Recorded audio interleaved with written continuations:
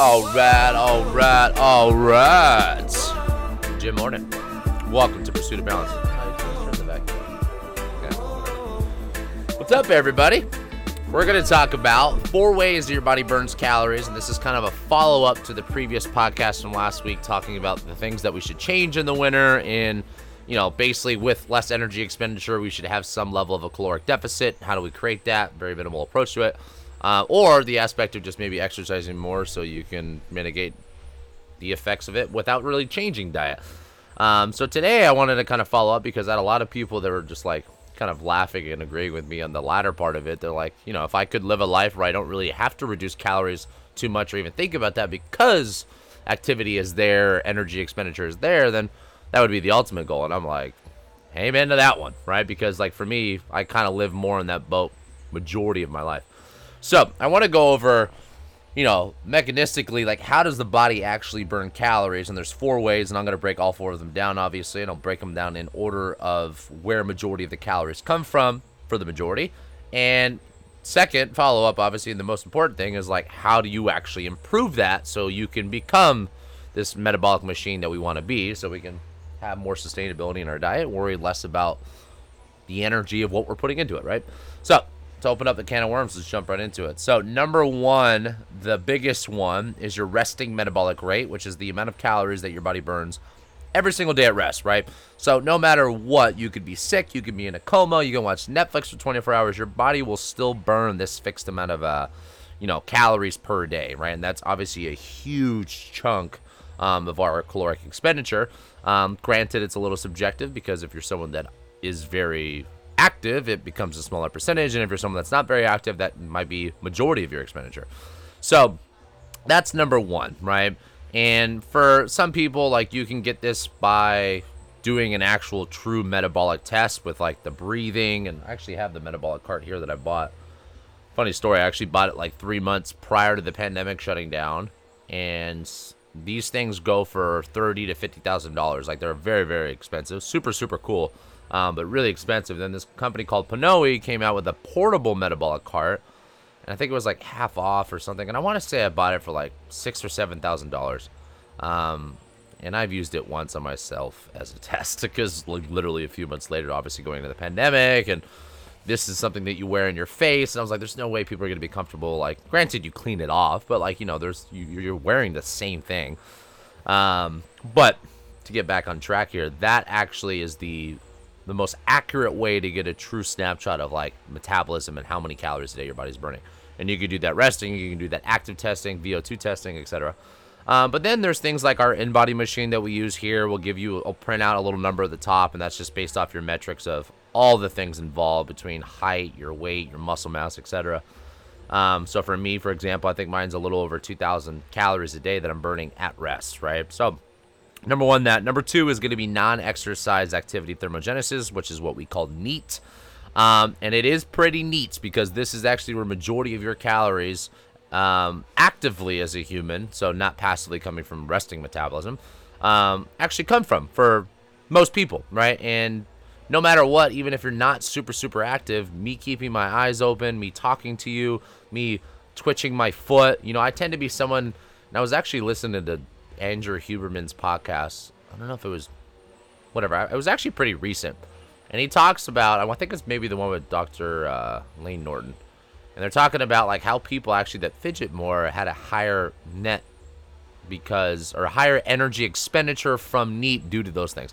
But that just goes to show you that obviously everything in our body requires energy to be done, and that process requires energy, some of them more than others. But that would be the kind of importance of like, moving and those basic things. Number 3 is exercise activity thermogenesis, which is our dedicated time towards a certain activity. So if I'm going running or I'm going to functional lifestyles 3 times a week, whatever that might be for you, riding a Peloton, etc. That's number 3. And then the 4th and final one is the thermic effect of food, which is the understanding that food has to pay a toll to go through the digestion process, and certain macronutrients have different percentages of kind of thermogenesis in this process, right? So I'm going to give you guys an example, and we'll kind of start here and we'll work backwards on how to improve these things. So when you think about thermic effect of food, we have fat, which is a 0 to 3%. which basically means that if we were to take in 100 calories of pure fat right now, our body would net take in 97 to 100, right? So there's not much of a toll. Fat's the lowest by far. Carbs can be obviously a little subjective, depends on the type of carb. So if I'm having something like a fibrous carb versus a simple carb or processed carb or refined carb, so there's certain levels maybe that have a different toll, but that will range anywhere from, on average, 4 to 12. So when you look at that number, it's definitely a lot higher than fat. But then the big one is like 20 to 30% of protein, right? So that basically means it's like if we had a chicken breast and we had 100 calories of chicken breast, our body would only taking net 70 to 80 calories in. So we would burn 20 or 30 calories just out of the 100 calories per chicken breast. And I use chicken breast as an example, not because it's anything special, but the fact that it's probably the leanest cut of protein that we can use. So when you look at your food selection, like if you're someone that wants to be more metabolic, or you want to be have an easier way to stay in a deficit or maintain those things, obviously someone, number one, that eats a lot of animal proteins, or protein in general, is going to have a higher thermogenic effect from it, right? Number two, which would be the second one, which is going to be fibrous carbohydrates, then simple carbs, then fats. So if you really think about just kind of from a dietary approach standpoint, we really want to look at protein being kind of the big focus, fiber being the big focus, because not only do we get all the health benefits and all the muscle building side of it, but it's just more thermogenic. So it actually makes it easier for us to actually maintain that deficit due to the fact the majority of the diet's built around those two things, right? Second thing, when we look at exercise activity thermogenesis, that's obviously pretty straightforward on how we increase it.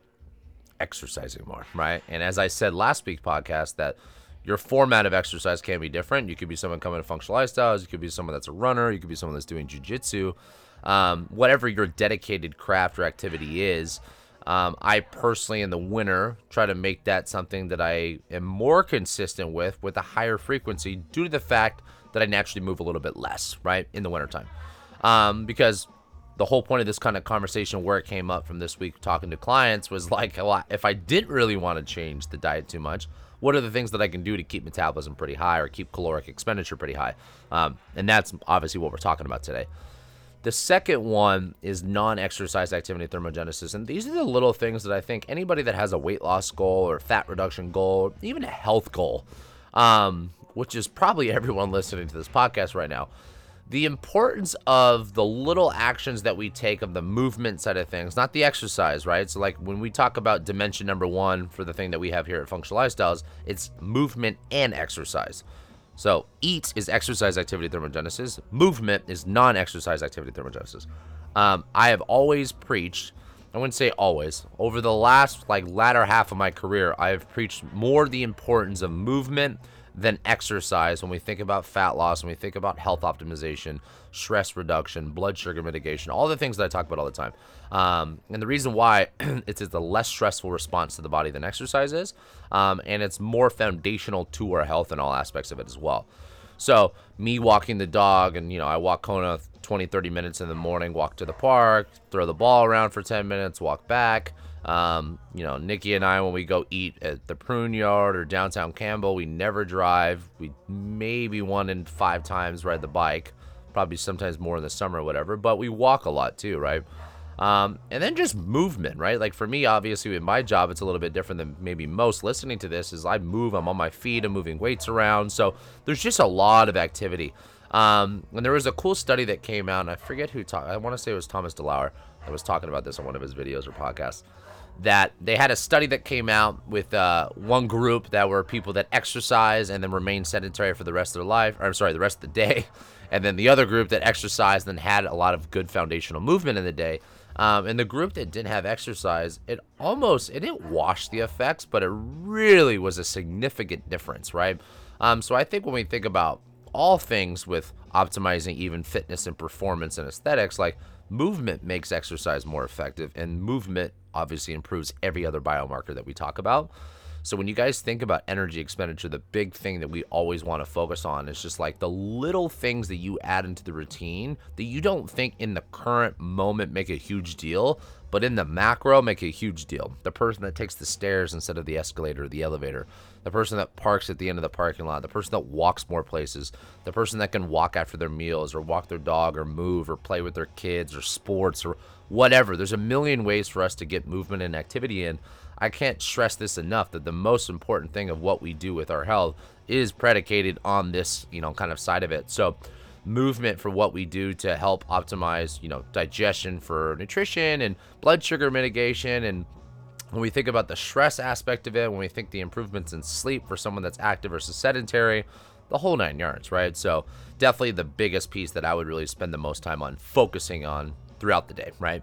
But then the last part, when we think about resting metabolism and, basal metabolic rate, the only way for us to really truly optimize this is through fitness, but more importantly is really building muscle. Muscle is the metabolic machinery of our body, right? Meaning it has the highest demand for energy on what it consumes throughout the day, right? So when you think about having a human that has a lot more muscle versus the same person that doesn't have as much muscle and a higher body fat percentage, that could be the same weight and still burn a very different amount of calories throughout the day. So your lean body mass is going to be the big driver of that. Now, that being said, there's things like the community that wants to talk about like the beiging of fat or brown fat, which has more mitochondria in it, which is basically still going to be to some degree metabolic. So it's not fair to say that adipose tissue is not metabolic. But if it's not going through a process of browning or beige fat or some of that deeper visceral fat, that doesn't really have a big energy demand. So I'll give you guys an example. I am a huge believer in cold plunge and cold exposure for the browning of fat and for all the other benefits that it provides. For me, it's mainly mindset over everything. But those are ways that you can kind of make adipose more, metabolic, right? But at the end of the day, really, like I said, the one key component to improving basal metabolic rate is increasing lean body mass, right? So when you think about your training and you think about people that want to have a really, really more flexible approach to their nutrition, you really need to focus majority on the stuff in your training on building muscle, because think about it this way. This is always my favorite way to explain resting metabolic rate. Resting metabolic rate is like passive income, right? Everything else that you do with NEAT and EAT and TEF is active income, right? So think about it this way. Passive income is basically your body saying, like, I'm giving you guys a weird example. Let's say I owned real estate and real estate is paying me money every year, every month for not doing anything. It cash flows. It works for me. That's passive, right? Owning a business or whatever those might be. Active income is the stuff that we do for it, right? So me showing up to work or doing something like this or training my clients, those are active incomes. I always like to think about it as like BMR is passive. It works for us. So if I can increase my passive income, that's the ultimate goal in life for freedom for me. But think about that exact same approach when you think about nutrition. If I could build a higher BMR where my body's burning more calories at rest, then you have more flexibility, aka and freedom, to eat more of what you want or have a higher caloric intake. We still want to be at a deficit for 99% of the world for longevity, health, weight loss, fat loss, everything we're talking about. But being able to cycle on and off of it or maintain a deficit over time in the macro, we want all four of these things to work in our advantage. So quick recap. BMR, number one, how do we increase it? Do more strength training, build more muscle. 2, NEAT, non-exercise activity thermogenesis, should be the second most amount of calories your body burns every day, and that's because you should move more, stop focusing only on exercise, and get off your ass and just walk around more. Like doing push-ups at home, doing squats at home, playing with your kids, like find things that give you movement and activity. Number 3, exercise activity thermogenesis. If you want the best workout in the world, you should be at Functional Lifestyles. And if you're a Functional Lifestyles client and you're hearing this, or you're someone that's not, I want you to share this with people because this is what you need to be doing for training. And that's my own bias. Number 4, the fourth and final one is the thermic effect of food. Eat foods that are high in protein. Eat foods that are high in fiber, because they're not only going to be better for your health, they're not going to be better for satiety levels of preventing you from overeating. They're going to be whole food sources 90 out of 100 times. And they have the highest thermogenic effect on the body. So your body will burn more calorie at rest just eating more of those foods versus carbs and fats and processed refined foods. Okay? All right, guys, I'll keep this one short and sweet. So have a great day. I'll talk to you guys next week.